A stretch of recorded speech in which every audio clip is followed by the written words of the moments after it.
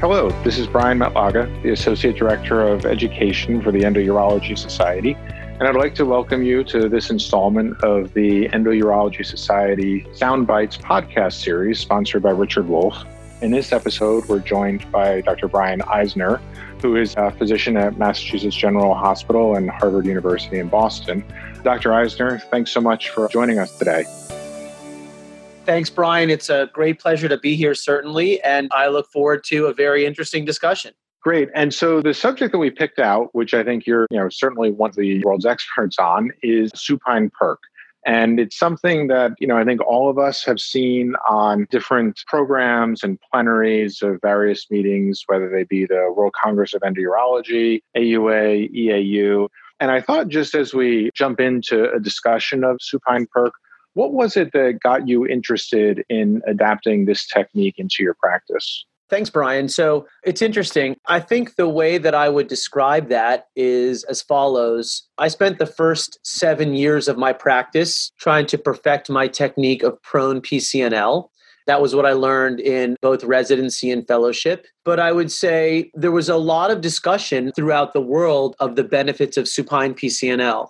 And though in the United States, there at that time were very few, if any, people performing supine PCNL, there was a fair amount of interest in it in Latin America and Europe and Asia. The early CROWS studies showed that about 20% of all the PCNLs, at least in the CROWS database, were done supine. So certainly prone was dominant, but supine had a chunk of the pie. And I would say, very honestly, there were a few things. Attending meetings and hearing what the perceived advantages were stated by people who performed supine PCNL were certainly one of the things that interested me. And I also need to be very clear that actually one individual, Guido Giusti, who was someone I had met and known over the years and someone I respected in his experience in endourology, Guido has a very great passion for it and is a strong proponent of it. And I felt that based on kind of hearing that other people were interested and from some very personal discussions with Guido, I thought that I would like to try the supine position to see if I realized the same advantages that other people talked about. And so kind of to explore that, what did you think would be the advantages of bringing the supine PERC into your practice? It's interesting, Brian. There are a lot of different parameters that people state are advantages. I will say that for me, there are sort of 4 reasons why I strongly prefer it. I don't know that these are in any particular order, but these are sort of dominant things in my mind when I think about why I might choose a supine PCNL. I would say the first is just the ease of performing ECIRS or endoscopic combined intrarenal surgery. So for me, the definition of ECIRS is a PCNL during which a ureteroscope is also placed transurethral in a retrograde fashion, so that at least part of the procedure is a retrograde ureteroscopy and part of the procedure is a PCNL. While that is certainly feasible in the prone position, my sense prior to starting supine and my personal experience now having performed supine PCNL for somewhere around 4 years is that it is significantly easier in the supine position. And so some people perform ECIRS for every procedure. I do not. But I perform it probably for about 20 to 30% of the procedures that I do. But the most important thing is that I always have it as an option, and it's not really a big deal to use that option. So basically, I position the patients in a standard position, and I start with a sort of standard PCNL with just a retrograde ureteral catheter and the combination of ultrasound and fluoroscopic guided puncture.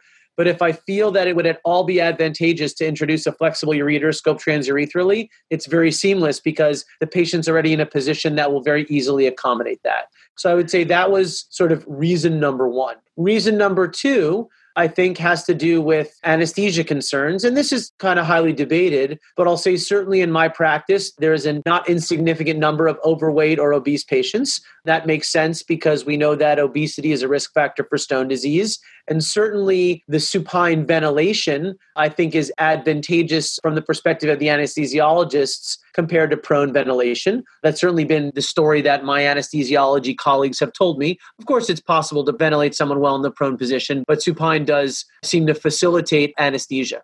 I would say the third reason is interesting. I don't want to simply cite a single paper, but a very interesting study came out in 2016 by a group that included Mario Sofer from Israel and his group, as well as Guido Giusti and Silvia Parietti from Milan, which actually showed that from the lower pole, it is significantly easier to enter the upper pole with a rigid instrument in the supine position when compared to the prone position. So in this study, which was published in Journal of Urology in February of 2016, they demonstrated that from a lower pole access, they could reach the upper pole with the rigid nephroscope 80% of the time in supine and only 20% of the time in prone. And so for me, although I'm happy to puncture any calyx, I think it adds a level of confidence that one may be able to tackle a stone both in the lower pole, renal pelvis, and upper pole from a lower pole puncture in the supine position. And then the fourth reason for me, and again, there's many that people debate, but the other thing is there is also some preliminary evidence that perhaps hemodynamic parameters are less affected in the supine position than the prone position. I often talk about a paper where the senior author, his name is Ali Hussein Ali, which was published in the Journal of Endourology in September of 2014, which noted that the supine position was associated with less tachycardia, less hypotension, and less changes in ventilatory pressures in their study comparing supine PCNL to prone PCNL. And when we consider that many, not all, but many of the patients with large stones may also have associated infection, stability of hemodynamic parameters was quite important to me. And so I appreciated that they found more stability of hemodynamic parameters in the supine position. I would say that that data, because it's one single paper, was corroborated by a meta-analysis that was done, written by last author Teimouri, Teimoori, and published in Urology Journal in 2016, which noted that the postoperative fever percentages after supine PCNL were close to 7% in their meta-analysis, and in prone were close to 11%, again suggesting that perhaps hemodynamic parameters and infection may be improved in the supine position. So those are my four main reasons. Other people have talked about a little bit of a shorter operative time because there's no need to flip the patient, or operating room time. I think flipping the patient, or proning the patient, I should say, does not tend to take a long time. So that's not really of particular interest to me when I think about supine. So those were sort of my four main reasons. Thank you for that incredibly comprehensive discussion. So from the time you said, I want to start doing supine PCNL, you'd said that Dr. Giusti was a mentor in your sort of process of learning that. But what was that process? Did you spend time with him in direct observation? Did you watch videos? Or how did you get set up to do the first one? That's a great question, Brian. And I would say that I hope that people listening to this podcast can benefit from what I would say was my experience and perhaps my suggestion if one wants to learn. There are many different techniques for supine puncture. The technique that Guido suggested to me, because I did not spend time with him, but the technique that Guido suggested to me at the time was to start the puncture with the needle parallel to the floor. Okay? And that was a very different puncture technique than what I was used to in prone, where one is constantly kind of trying to understand the optimal angle of entry from the needle into the calyx. And so I had, of course, seen Dr. Giusti speak many times. He did send me a set of his slides that he used to teach the supine PCNL. It was very kind of him to do that. And when I sort of read what he did and studied his slides, what it meant to me was that if one is going to start by puncturing with the needle always at the same angle in parallel to the floor, what it meant to me was that while prone PCNL access is predicated upon figuring out the right angle in terms of puncturing the kidney, supine really isn't, because the angle is fairly constant, at least the way I do it, which is parallel to the floor. So the trick to supine PCNL is not deciding the angle, but rather deciding the point on the skin, which will allow you to puncture parallel to the floor and enter the sort of desired calyx. So I think the most tricky thing about starting supine PCNL is that some of the principles of puncture are a little bit different. If someone asks me, and many people have asked me now, because I think some people are aware that I have been doing this for some time in the States, although for much less time than many people in Europe, how would I learn? What I would say is that I think someone experienced in prone PCNL doesn't need to observe 100 before starting supine. But I do think it is valuable to maybe observe someone experienced, whether it's in person or by video, maybe perform somewhere on the order of 2 to 4.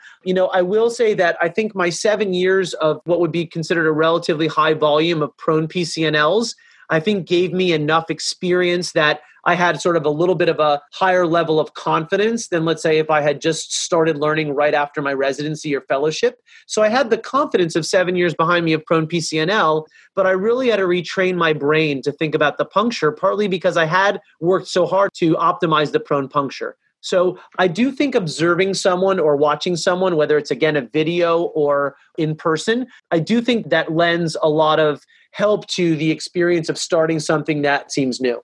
And to that point, what is the learning curve like? Kind of what was your experience, and are there certain lessons you took away that you think would be valuable to pass on to others? Yeah. So again, I think this is a really interesting question. I do think the learning curve is probably different for someone who, again, has a lot of experience in prone versus someone who's, let's say, coming fresh out of residency. Because what I did know was that I was equipped to deal with the complications of PCNL in general, right? The complications, no matter what their numbers are, it's the same types of complications in either position. So perhaps I had the confidence behind me of having a fairly busy endourology practice in my first 7 years and doing a fair number of prone PCNL.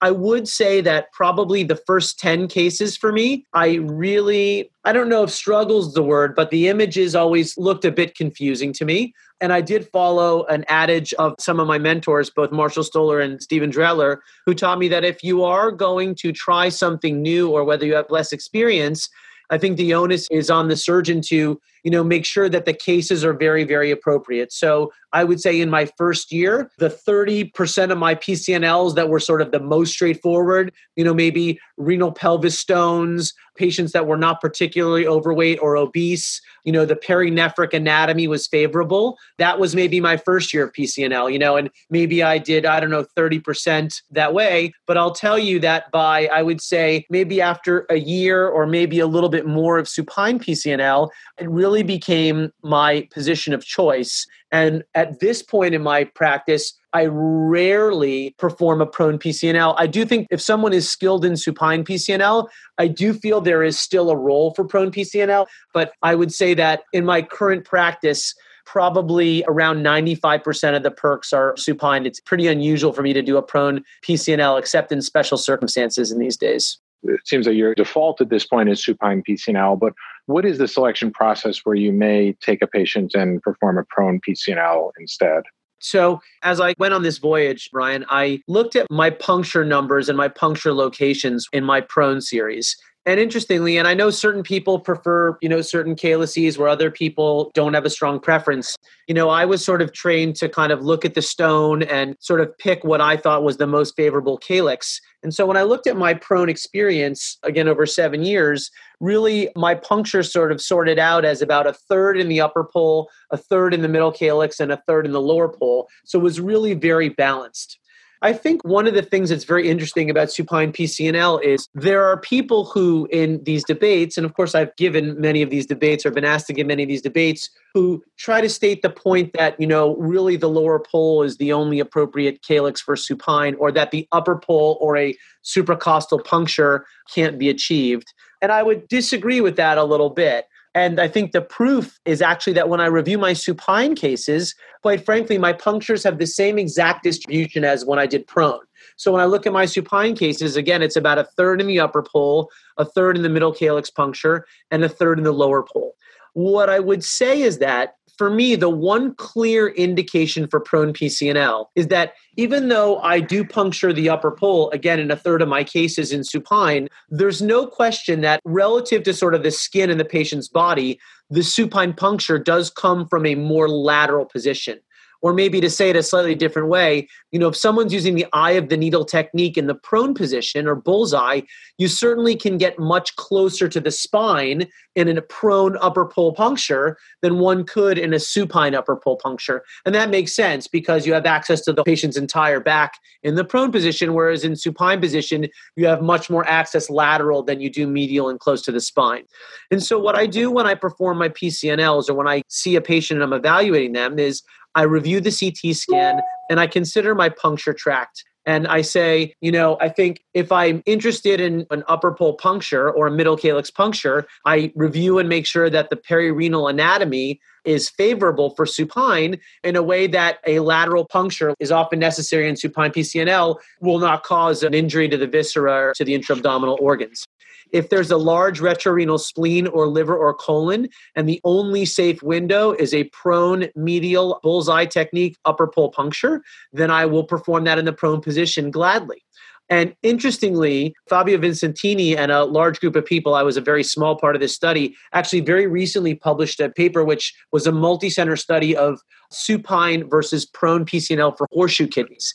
It used to be dogmatic that even for people who preferred supine PCNL, that because you couldn't get as medial on the back for a horseshoe kidney puncture, that those cases all had to be done prone. But even when I contributed some cases to that study with Fabio, I found that I had performed several horseshoe kidney prone upper pole punctures, but several in the supine position as well over the last several years. And so that was a very long-winded answer, but at the end of the day, I would say that only in patients with very retrorenal position of their organs where a medial prone upper pole bullseye puncture is the best puncture, those are really the only cases in my practice that I perform in the prone position. And like I said, these days it's maybe 1 to 3 a year. And I just wanted to close with a question of taking your experience at present with supine PCNL. Have you brought in other adjunctive techniques or technologies? You mentioned that you do ESERS, the combined intrarenal surgery at times. What about mini perc or ultrasound guided access? Have you brought any of those approaches into your supine approach? I absolutely have, Brian. And what I would say is that, and, I think part of this is residency training in the States, versus the rest of the world. What I realized when I graduated residency and fellowship, and I felt like I was privileged to be well trained and work with wonderful mentors. And I realized in the American residency system in general, we had no real exposure to supine PCNL when I was a resident. I graduated in 2008. And we had very, very little exposure to ultrasound relative to, I think, for example, many of the European countries where, abdominal ultrasound, the residents get a lot of experience with or a fair amount of experience with. I think that ultrasound is really, really important for me, a part of evaluating a patient during supine PCNL. And I think it would be for prone too, but I will admit that I sort of made a plan in my head to first kind of gain competence and perhaps, excellence in supine PCNL. And then I felt the next step for me was trying to incorporate ultrasound into my practice. And so I started very basically. I got some advice from Tom Chi and also Matt Sorensen, two good friends of mine who do a fair amount of ultrasound guided PCNL in their practices and have expertise in it. And the first thing I decided and I committed to was that no matter how I did the puncture, I was going to perform a retroperitoneal ultrasound at the beginning of each case. So I had asked the OR to now have the ultrasound in the room for every single PCNL. Even in someone who had a previous nephrostomy tube that I was already going to use, although that's not a very common thing in our practice, I still ultrasounded the kidneys. And I actually spent 1 or 2 cases I had our ultrasound technicians come down to discuss with me kind of what their techniques were. And by no means am I saying I'm an expert in renal ultrasound, although I think that as urologists, we're very, very used to interpreting renal ultrasounds. And so the next step was to perform them. So I got some advice from some ultrasound techs, as well as, like I said, Matt Sorensen and Tom Chi, and really pushed myself to at least become excellent at sonography of the kidney. Once I did that, I then sort of tried to proceed to the next step where I'm working on right now, which is that I actually tried to think about how the ultrasound probe could help me decide where on the skin to start my supine puncture. So remember, I discussed before that I like to puncture parallel to the floor, and I like to choose the right spot on the skin to start that puncture so that I don't have to have, many puncture tries before I enter the kidney. So the next step was using the ultrasound to help me pick the point on the skin where I start my supine puncture. And the third phase where I am right now is that I have acquired the needle guide. I know that some people do it freehand, but I felt like, kind of again, in the beginning of my experience, I wanted to use the needle guide for ultrasound puncture. And now my intent, and I've done some of these, is to start every procedure by at least attempting using the needle guide and ultrasound guided puncture, but of course have the ability to do a fluoroscopy and to easily convert to fluoroscopy if I need to. I got some advice from Tom Chi. He said, when you first start, spend 5 minutes at the beginning of each case attempting to enter the kidney via ultrasound guided puncture. And if you don't have it in 5 minutes, quickly convert to fluoro and do the case, the way you normally would. And I would say that's been sage advice, and it's really kind of helped me progress. Just to comment real quick on mini PCNL, I will admit I don't do a ton of mini. I've certainly tried it and worked on it. And for me, I think the sort of optimal size for mini is sort of the 16, 17 French size. But I will say that my typical PCNL is a 24 French standard PCNL. I rarely go to 30, and it's infrequent that I do mini except in some special cases. Well, Brian, I just want to thank you for being a part of this series. This has really been an invaluable overview of supine PCNL, and I think really nicely augments the library that this series is putting together. So I just want to thank you for being a part of it. My pleasure, and thank you for selecting me to speak for a few minutes. Of course, and I encourage the listeners that as the next installment comes out, we hope it'll be another area of endourology and robotic surgery, focal therapy that you find of great interest and value in this series. And again, we'd like to thank Richard Wolf for supporting this society initiative. So thank you very much.